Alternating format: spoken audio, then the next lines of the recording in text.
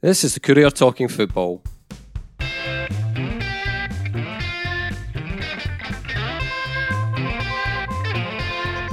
I'm Eric Nicholson, and with me this week are Jim Spence and Sean Hamilton. See what I did there? Sorry, Sean. One week you got top billing. Now you're back to. It's been noted. Mr. Spence's lackey. But anyway, we bash you. Not a very uplifting Tuesday, gentlemen. It has to be said.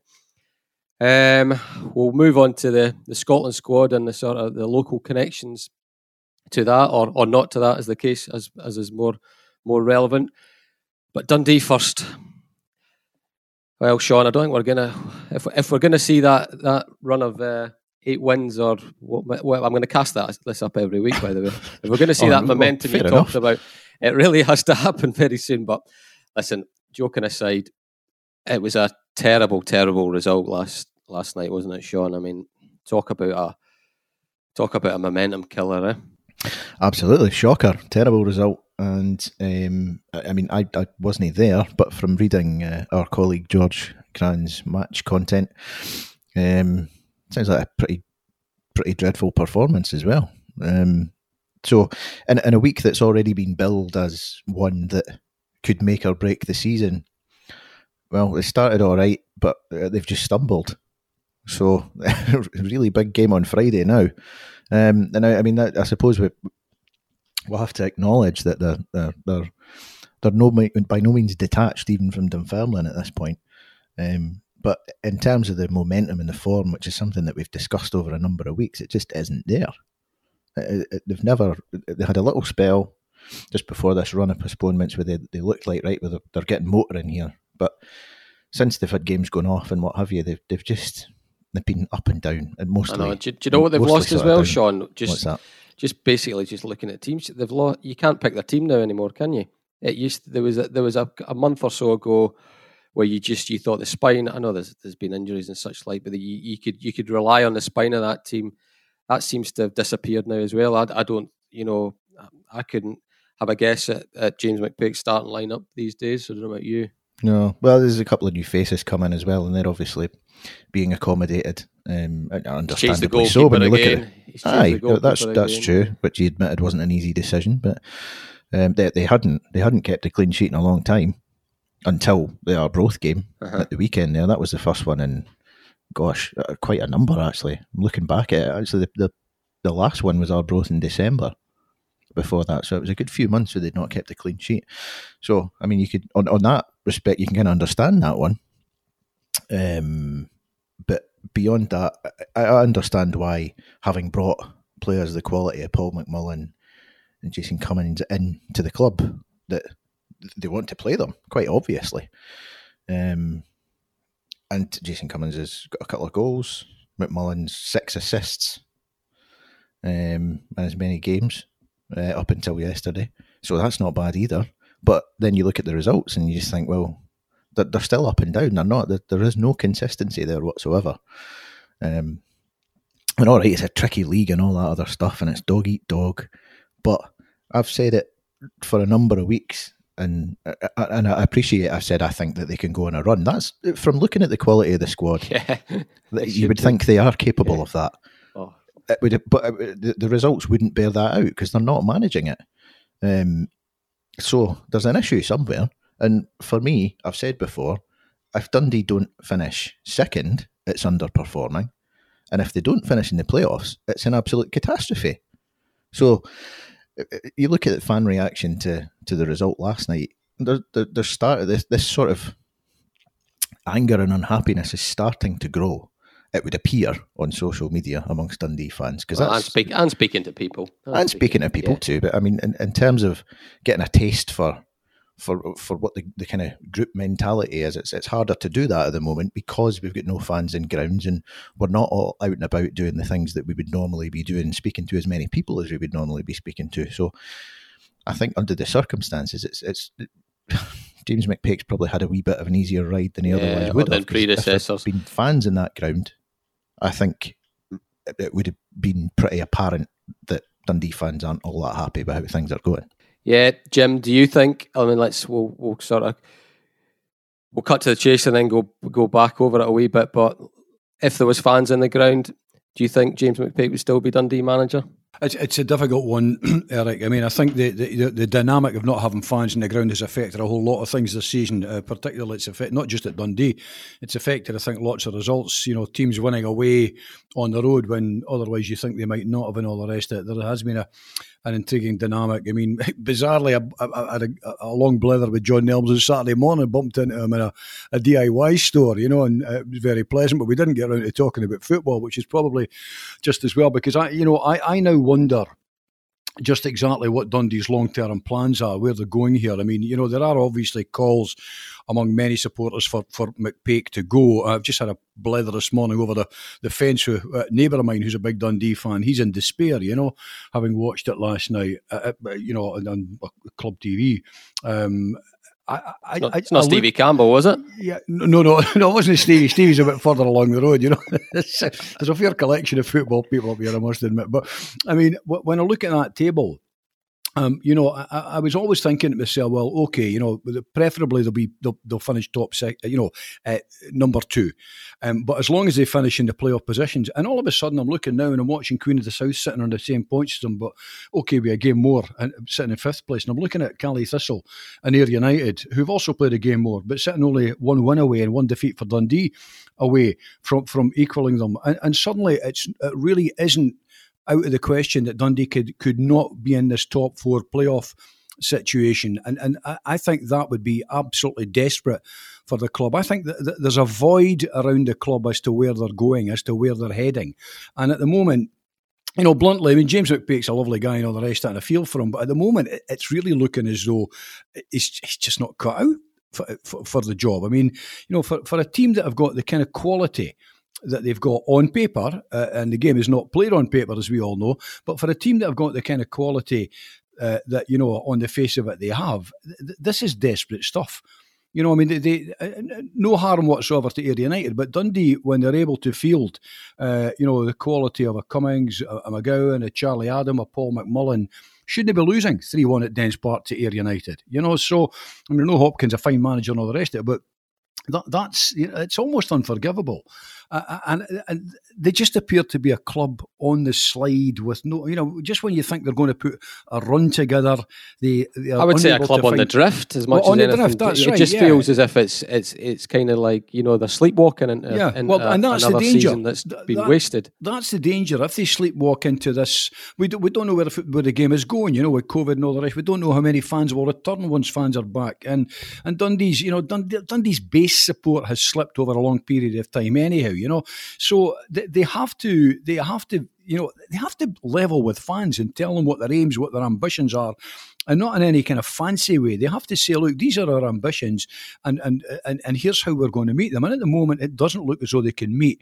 I think the most basic of ambitions is to finish, I think, second, hopefully, but certainly in the top playoff areas, and try to win promotion back to the Premiership. I mean, otherwise, the club just seems to be drifting to me. And the danger here, and we've seen it at lots of clubs everywhere, you saw it recently, different level, but Sheffield United, you just see clubs where it looks as though the manager just can't find a way anywhere, can't find his way home, in the words of the old song, can't find a way to invigorate, to drive the players on, whatever. And looking at that Dundee side, they should be doing much better given the quality that they have, but they're not. And I think they now have a big decision to make. Do they stick or do they twist? Do they stick to the end of the season with James in the hope that things can be turned around, or do they think about changing manager? Now, to be honest with you, I'm almost of the view that trying to change manager at this stage in the season is a waste of time. You could do more damage than good, you know. So yeah, that's definitely a school of thought in that. Definitely a school of thought. Yeah. I mean, Sean, listen, Dundee back their managers. James McPake has told us that for umpteen times himself. You know, they back them in terms of the players they bring in. You know, I think you can go through them in recent times. You know, Jim McIntyre, you know, got the scope to turn around the squad mid-season. Obviously, Neil McCann, Paul Hartley, and now James McPake. You just look at the roll call of players they've got. They'd look at their bench last night. I mean, for crying out loud, you know, this isn't a.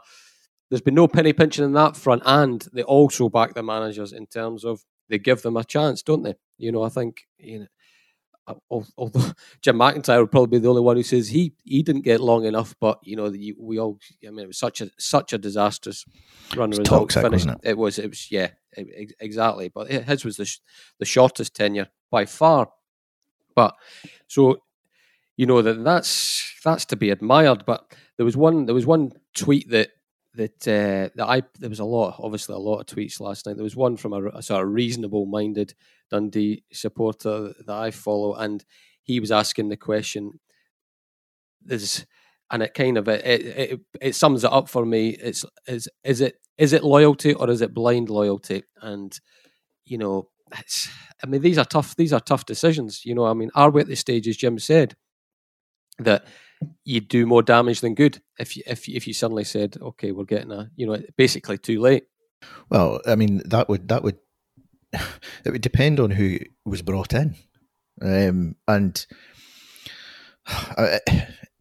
what you're talking about in terms of Dundee backing manager, I think that's inarguable. If you look at the way that they've stuck with managers since John Nelms has nominally been in charge of the day-to-day running of the club, and Tim Keyes has been in the background as the owner, they've certainly backed managers financially, and they've also hung on to them. Some would say for too long in some cases when things haven't been going well. So loyalty to managers isn't something you can criticise them for having a lack of. They've always done that. If you go back to Paul Hartley, for instance, and I think it was a seven defeats in a row before they pulled the trigger, if you like, on that one, and that was it included Mr. Hartley himself pretty much saying, "I'm not really sure how to fix this," towards the end of that run. So it was very, very apparent that something had to change at that time. Neil McCann, similarly, there was a run of, I think, 7 defeats in 8 games before he was let go.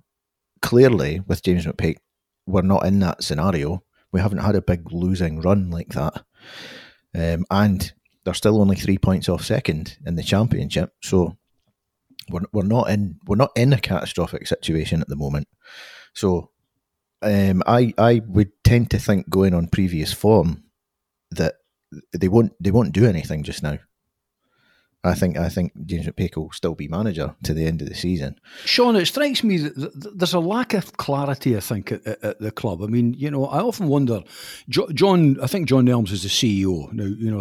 Strictly speaking, that's the business element and the business side of the club and all the rest. And that's fair enough. I mean, sometimes I've kind of almost wondered if he was a general factotum, almost like a surrogate kind of director of football. But strictly speaking, Gordon Strachan has some kind of role now as a kind of technical director. No one's entirely absolutely sure what that is.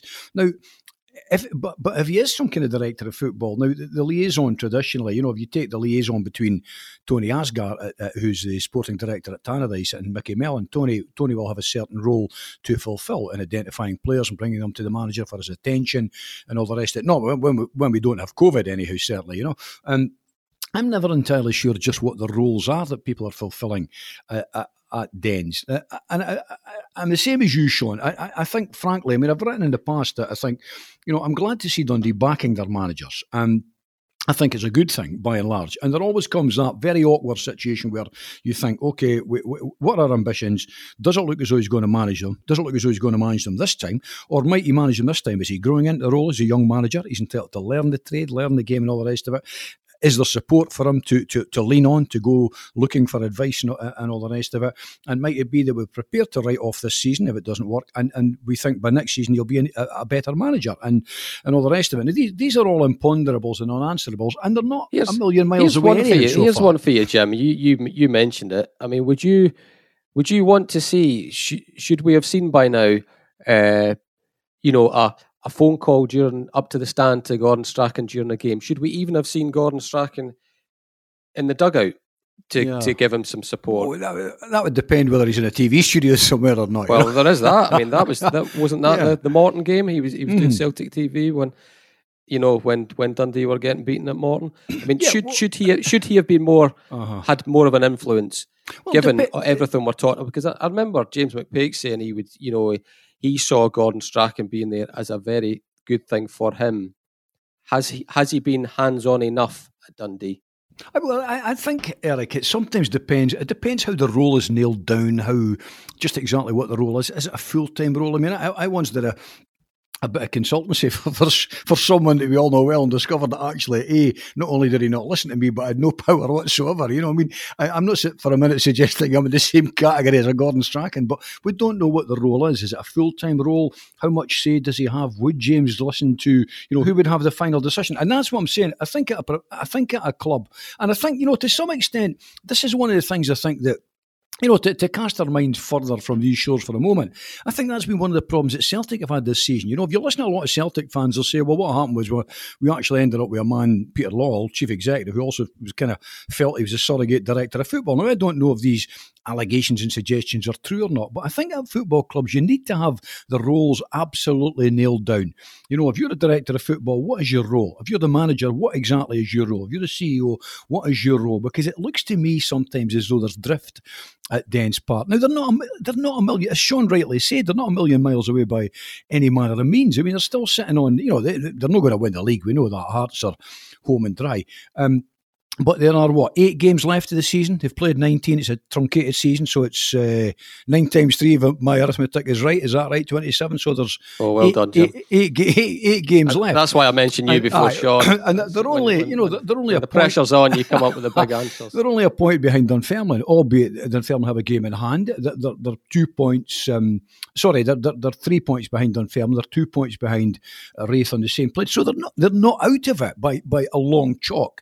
But what they're struggling to do is find a degree of consistency, which in fairness, so are Dunfermline and Raith, so in that respect, they're not out of it. Now, I think that this is where I would say it's important. I mean, guys in the position, we're here to talk about it, but guys in the position that John Nelms are in are there to try and keep a cool head when all around they're losing theirs, as Mr. Kipling said when he wasn't baking the cakes, He's there to try and keep a cool head, and he's there to try to gauge and judge, because he deals with James every day of the week. How are things going? What is the atmosphere? What's the mood about the place? Do I sense that these boys can get us over the line in the playoffs? And that's the question he has to answer. Or, of course, the other question is, if we don't get over the line this time, is Tim Keyes sufficiently wedded to backing the club that he's prepared to have another go next season in the Championship? These are all imponderables. I mean, sometimes people will answer these questions. We know that by and large Dundee are not particularly, they're not as open as some other clubs. I don't mean that as a criticism. That's just their way. They tend not to be as open. John speaks a couple of times a season, all the rest of it. James is very open.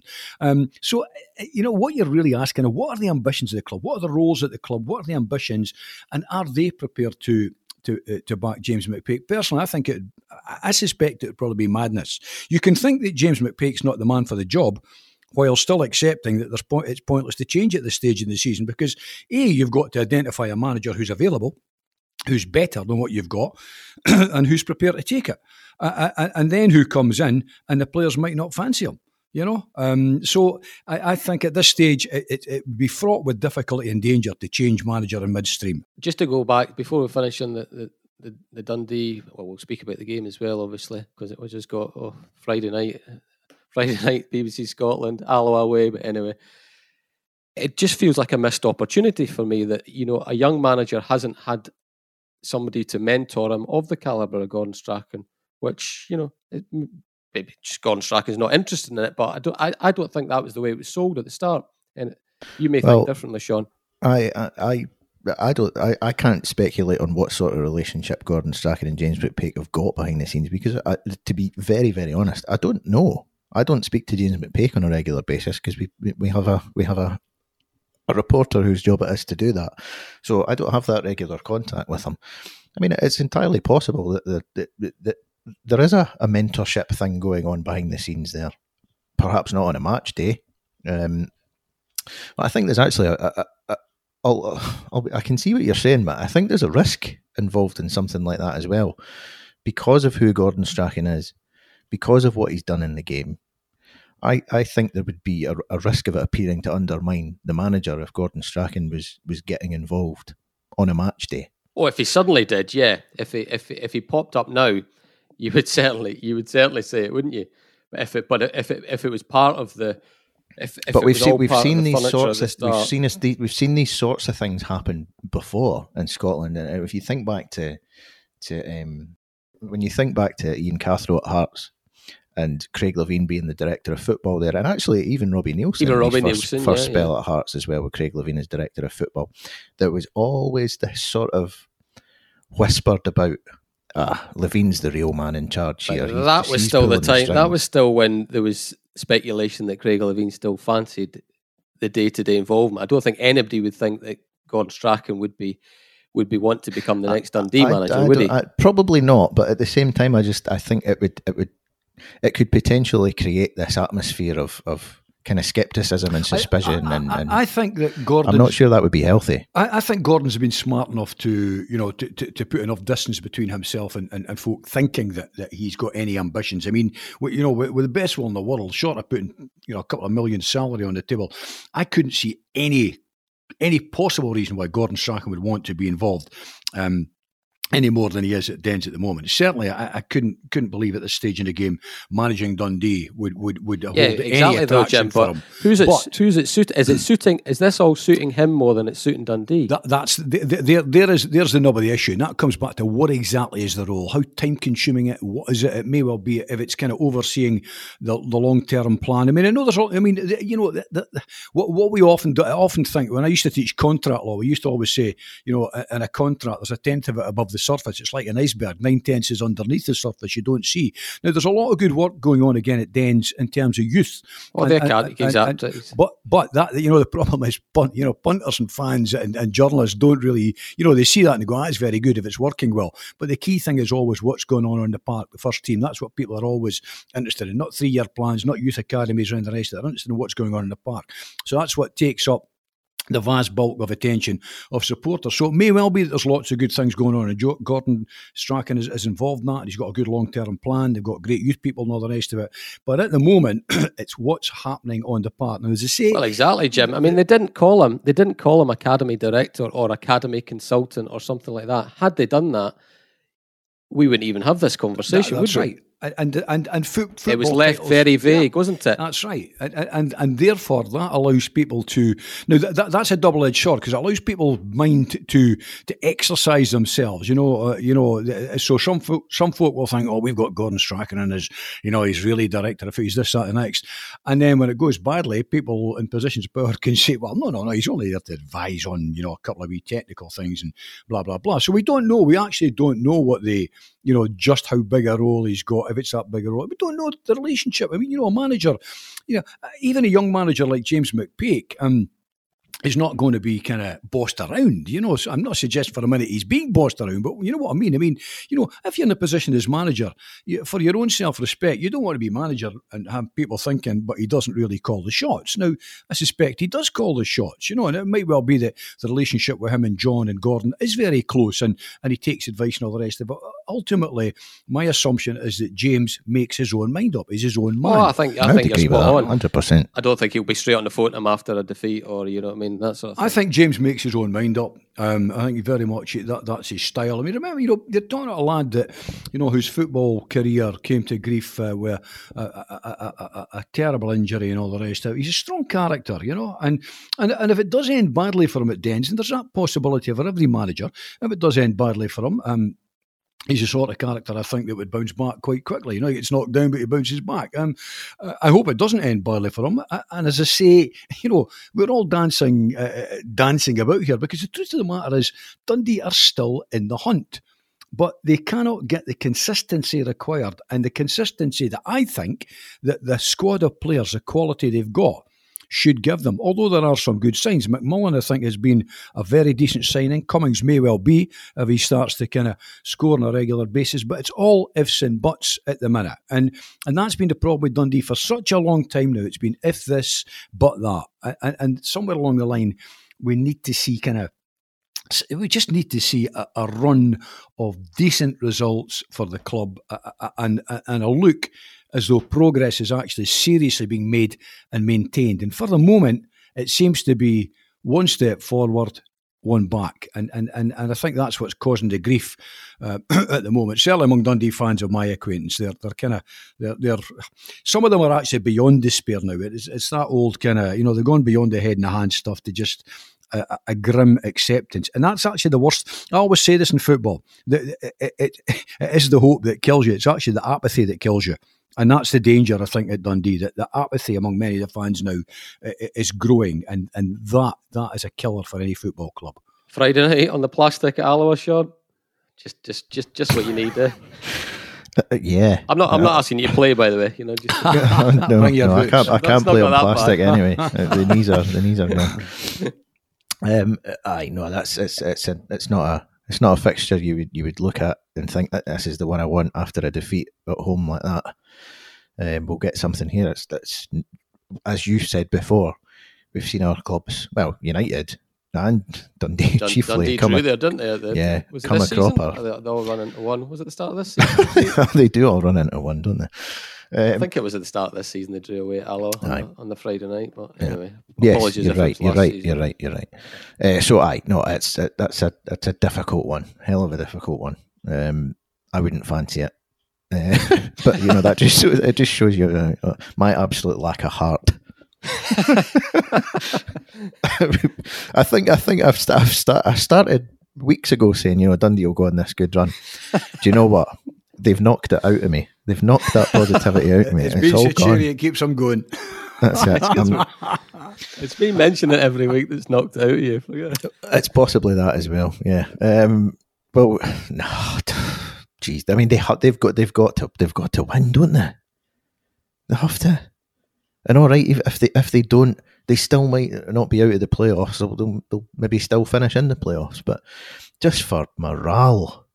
They've got to go out there and get a positive result and look like a side that's got something about them. The problem is, Sean, they're the second highest scorers in the division, but they concede far too many. They're second highest scorers, but they've also conceded more than I think everybody else, barring I think is it Queen of the South and Alloa, if I'm not mistaken, isn't it? It's they just concede too many goals, or they have been conceding too many goals.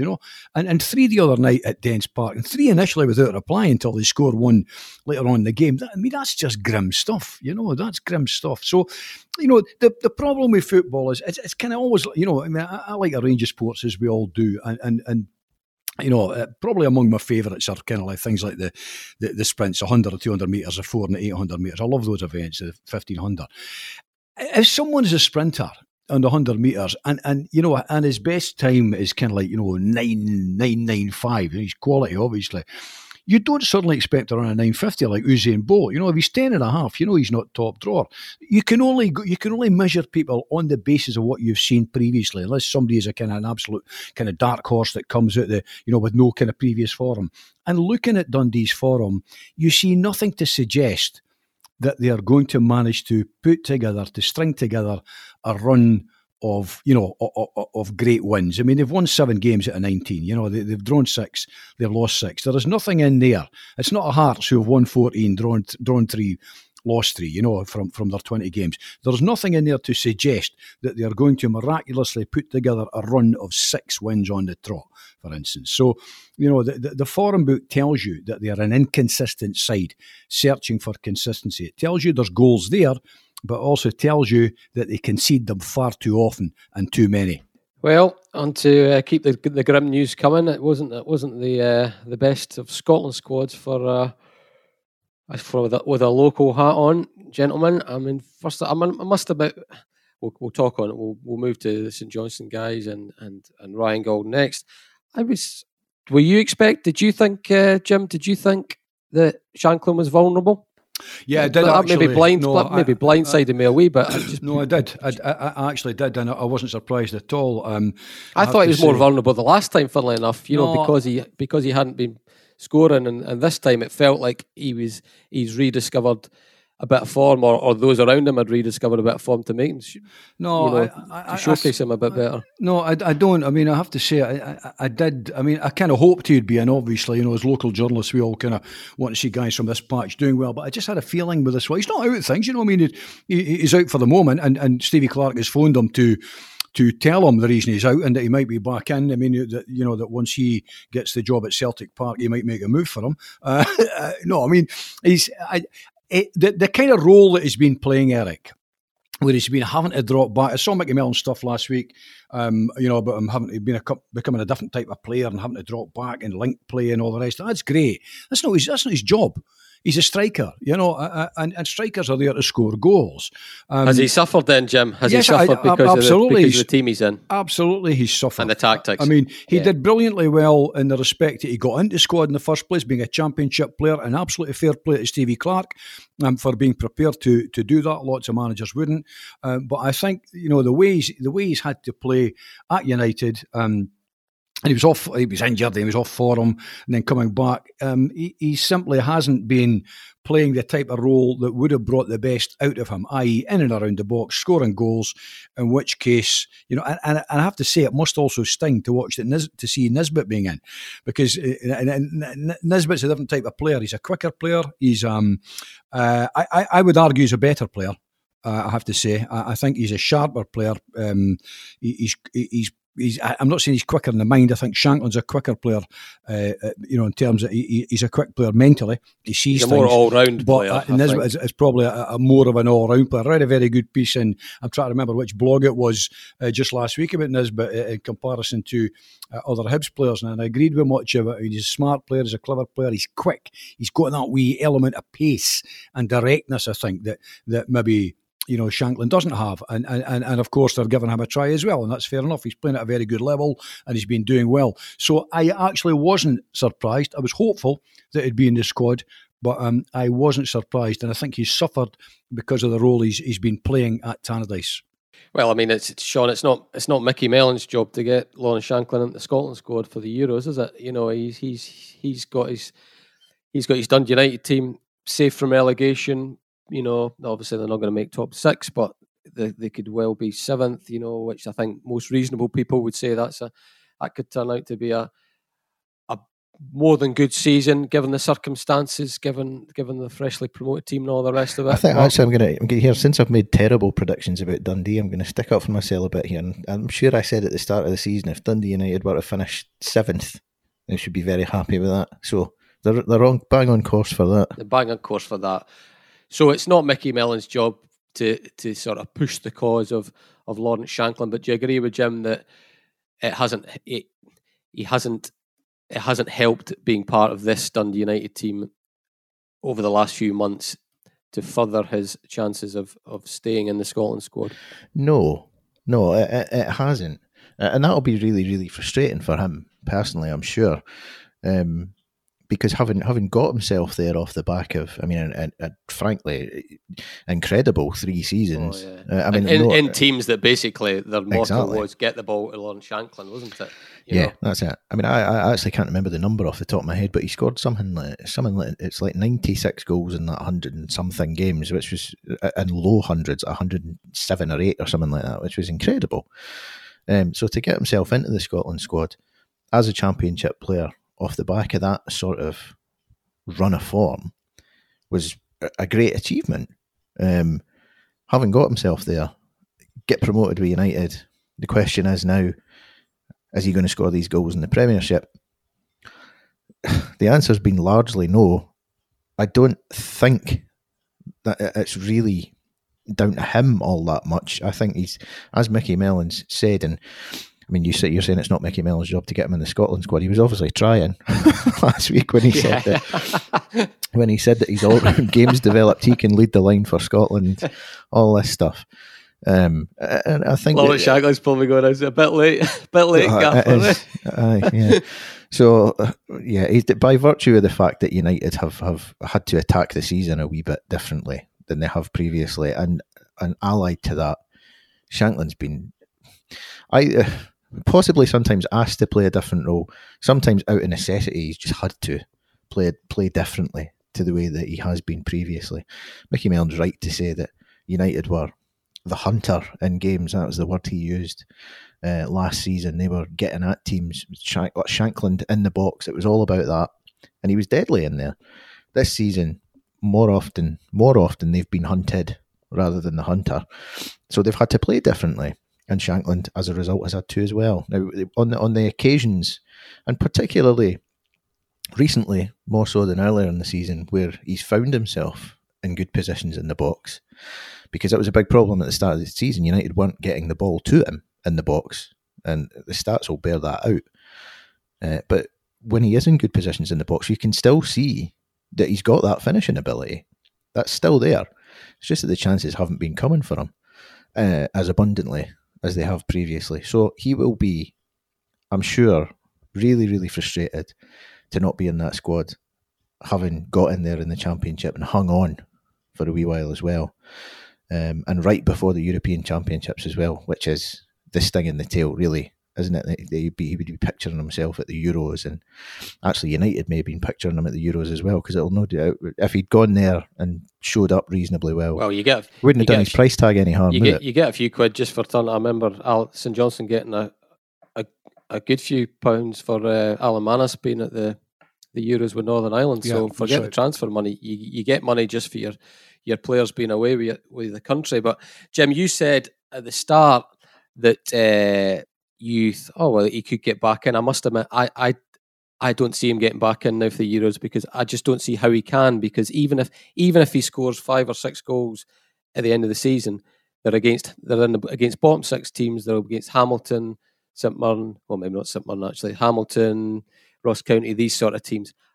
There's no way in my mind that Lawrence Shankland can show something different in these last few weeks of the season that will change Steve Clarke's mind, because what can he do? What can he do against these teams? Eric, I agree. I mean, I'm not. There's injuries and such like, obviously. That's right. I mean, there's we still got COVID. People could drop out.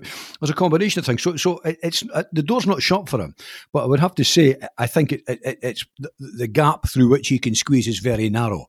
It's not been shut in his face, but I think it's very narrow, and that of course leads on to about his speculation as to what are his ambitions now. Where does he go? Will he stick with United next season? Does he have wider Scotland ambitions? Might those be, might those only be achievable elsewhere? All of these things, but that's for another day. For the moment, I agree with you. Once United have gone into the dogfight at the bottom, they'll be fine. I mean, they're not going to get scrapped, pulled into the basement kind of relegation battle, I don't think. But it'll be pretty brutal stuff and all the rest of it. There'll not be a lot of goals or opportunities, I think, for him. They'll be playing teams that will just be trying to strangle games. Be strangling games, that's right. So realistically, for the moment, I think the door is a very narrow gap for him to squeeze through. It would require injury or COVID or something like that horrible to pull somebody out, or and others have now stepped in. Nisbet's in there,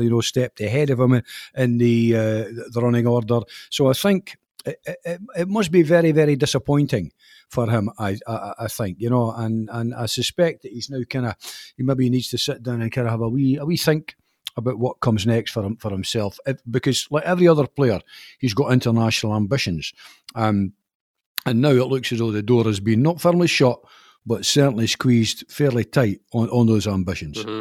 In hindsight, and actually, I think I said it at the time. I think he needed to score, and it's terrible to say this because it's. But we know how they think. So I'll say it anyway. He needed to score against Rangers or Celtic, in these last few weeks to absolutely ram home the point that he was. He needed to score at Ibrox when when United were in a decent bit of form. If he'd scored the winner against Rangers or Celtic, I think he would have probably been in the Scotland squad. Well, I mean, the problem is, what has he scored? 7 this season. I think it's 7 all season. I mean, that is not.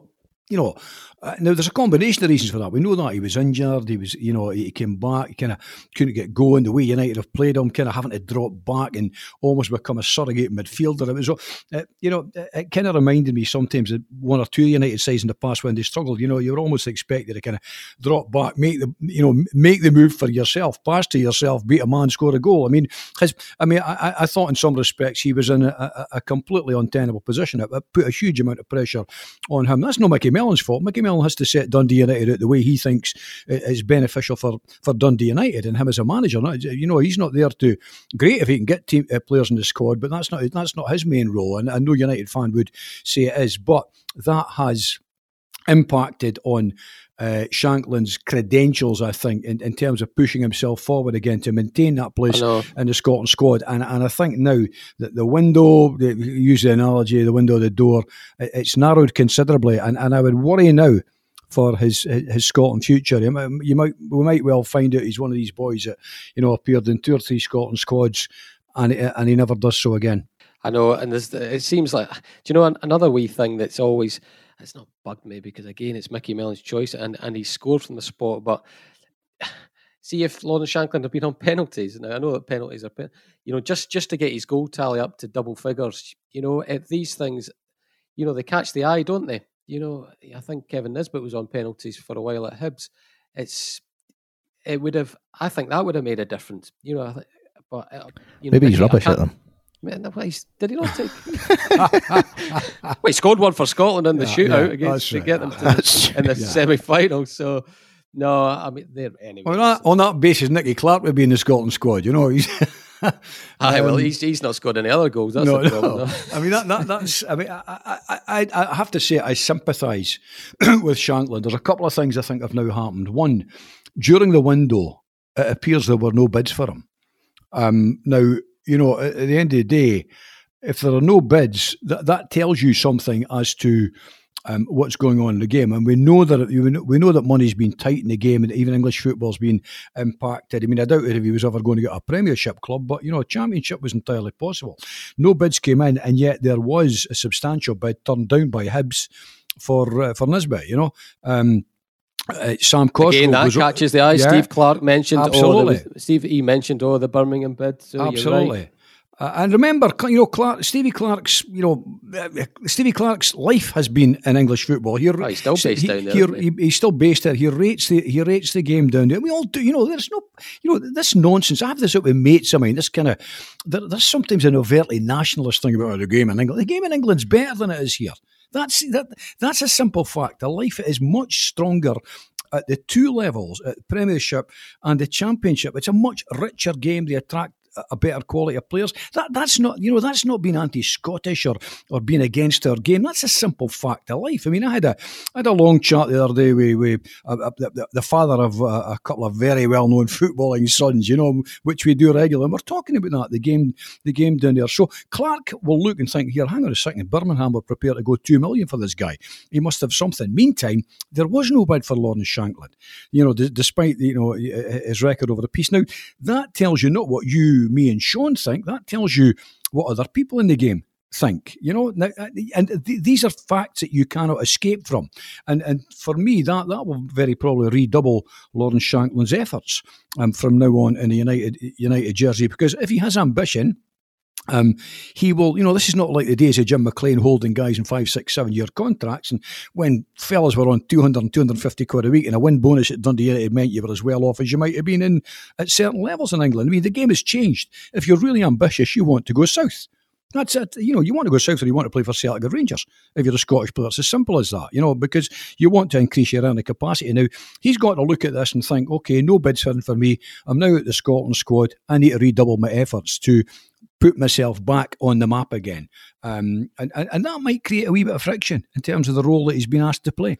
Sean, I didn't think any St Johnstone players would get called up. I think that it's probably just kind of the way you accept these things now, but it doesn't. Sorry, actually, it's just the way that football has gone over the last few years. But it doesn't necessarily mean to say that we should accept it, because I think there was at least, ironically, the Sean Rooney was the one that made the headlines for obvious reasons.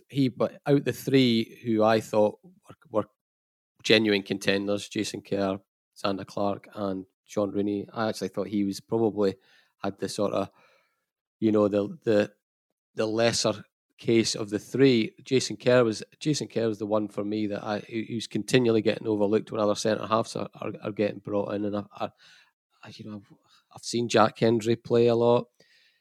I've seen them all, obviously, and I just nobody's going to tell me that Jason Kerr does not deserve a chance to be in a Scotland squad, and he's in the form of his career, having just led a provincial, a sort of lower level provincial team to a cup win, and he's not getting a sniff.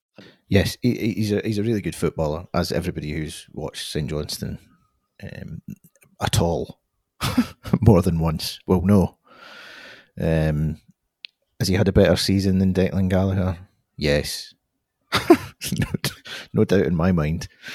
But Declan Gallagher's been there before, and he's had a better season than Andy Considine. Yeah, I wouldn't argue with that either. Jack Hendry, I don't know, because I've not seen enough of, any of how he's been playing this season. So hey, maybe he's been brilliant. The likes of Scott McKenna and Grant Hanley, both been about the squad before, both playing the Championship in England. Fair enough. Scott McKenna, fair enough. Grant Hanley has been a disaster for Scotland in the past. He has been, yeah. Because of the level he plays at, he's always going to get the nod. That's just how it is. I know. Somebody's playing like he's got his laces tied together. But anyway. And so Jason Kerr is an excellent footballer. You can see what's going to happen with this guy, is that he's going to leave St Johnstone because he's a good player. He'll go to a decent level somewhere because some savvy recruiter will be watching him at the moment. Someone will come and pinch him, and he'll end up getting caps next year, the year after, something like that. Once he leaves, that's just how it goes. Sean Rooney, I mean, he's the headliner, if you like, because he's been the man making the headlines for St Johnstone over the last wee while. I think he should have been in as well, to be honest. I think, again, you look at right back options. You got Stephen O'Donnell in there. Oh, it's our weakest part of the squad by a distance. Has Sean Rooney been more impressive than Stephen O'Donnell this season? Well, second half of the season, since he's come in and played and scored and been powerful and shown all this stuff. Has he been better? Aye, he has. I'm sorry. It's deeply, deeply frustrating as a St Johnstone fan, because you watch players, and it's not happening all the time. You don't consistently have somebody in your team who is likely to be or considered for Scotland. But on these occasions when you do have one, it's just been the case forever that they're just, Murray Davidson would be the one exception, and that was one cap.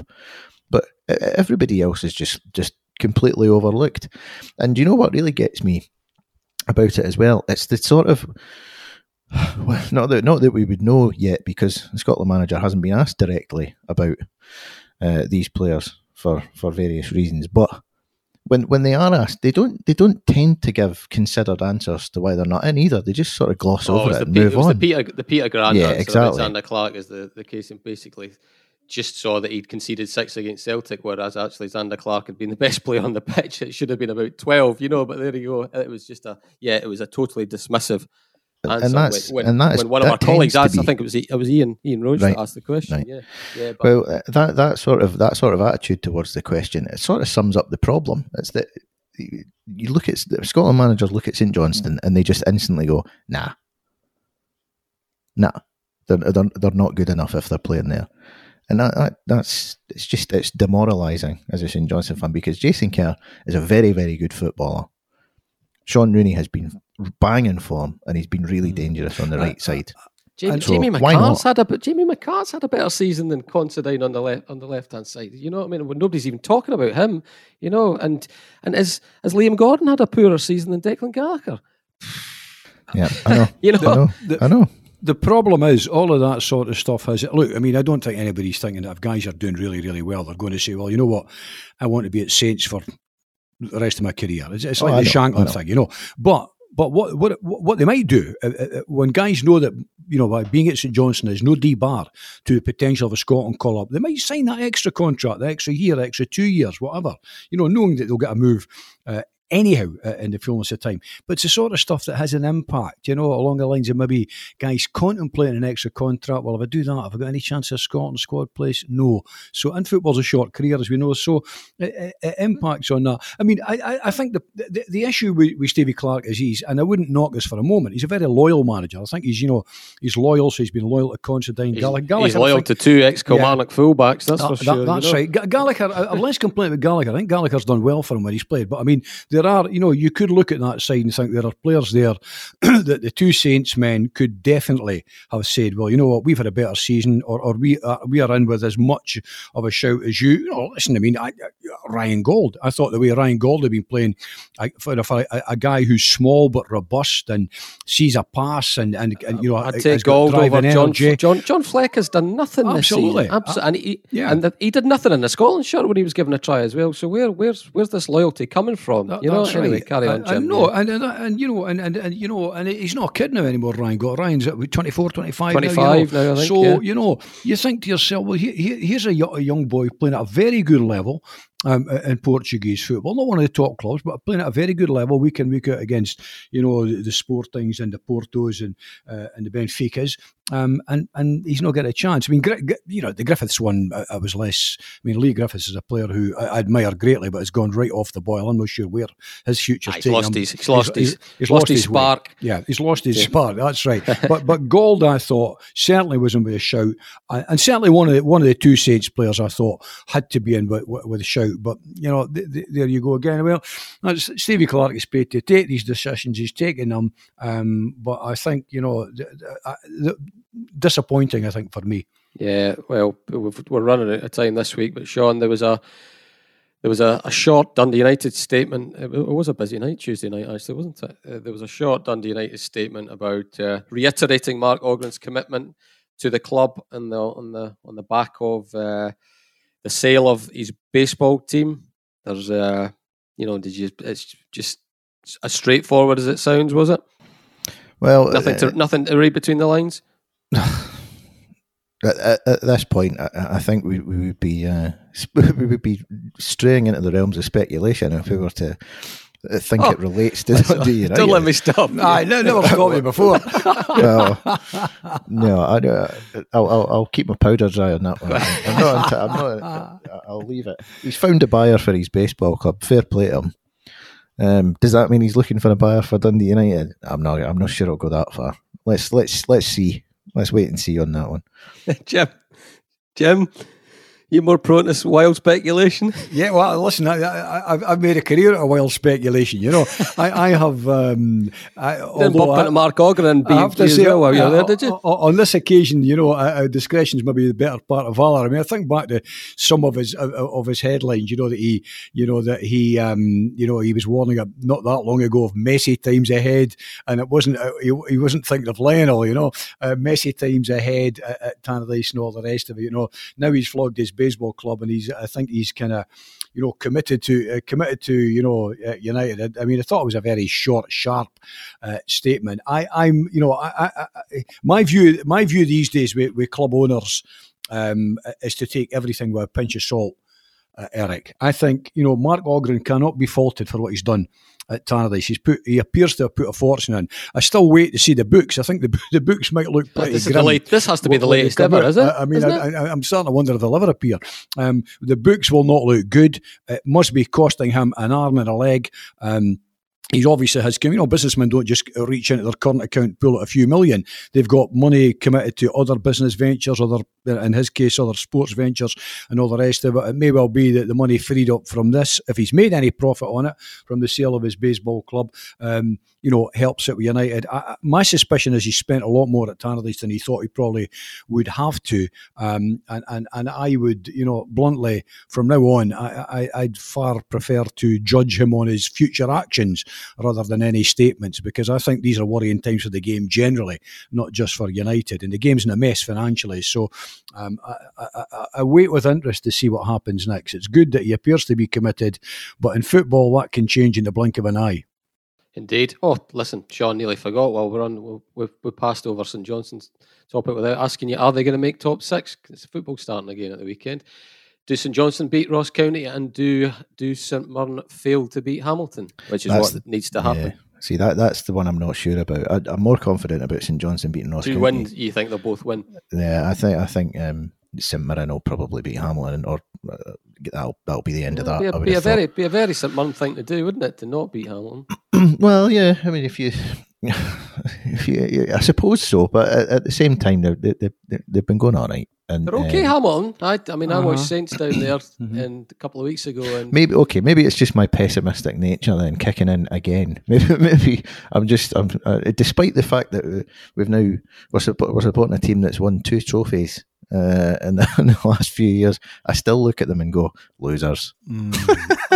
Well, the thing is with Hamilton, I mean, at Tannadice, I was at Tannadice last Sunday, and I got Chipper Rice. I actually got Chipper Rice and Bomber Brown down to a part of the and I got John Brown and Chipper Rice down to the game, and I was chewing the fat with Chipper, who I've always gotten very well with in the game. And he makes a point. We've been here. This club has been here so many times before, and it's entirely possible that on the day they're scrapped for their life, entirely possible they'll win that game. St Mirren going into deep freeze on the day. It's not as though they're going for the European Cup. They're going for top 6, which has got a big impact, a lot of extra money. A top player's wages or 2 over the course of the season if you get that place. But Jim Goodwin's done a great job at St Mirren, and it wouldn't surprise me in the least if he ends up just nudging them over the line into the top 6. And then Dundee fans might be wondering what they missed. He dropped that one and just before the final whistle. Anyway, we've covered a few bases there, guys. Thanks again this week, and thanks for listening. We'll be back next week. Thank you. Bye-bye.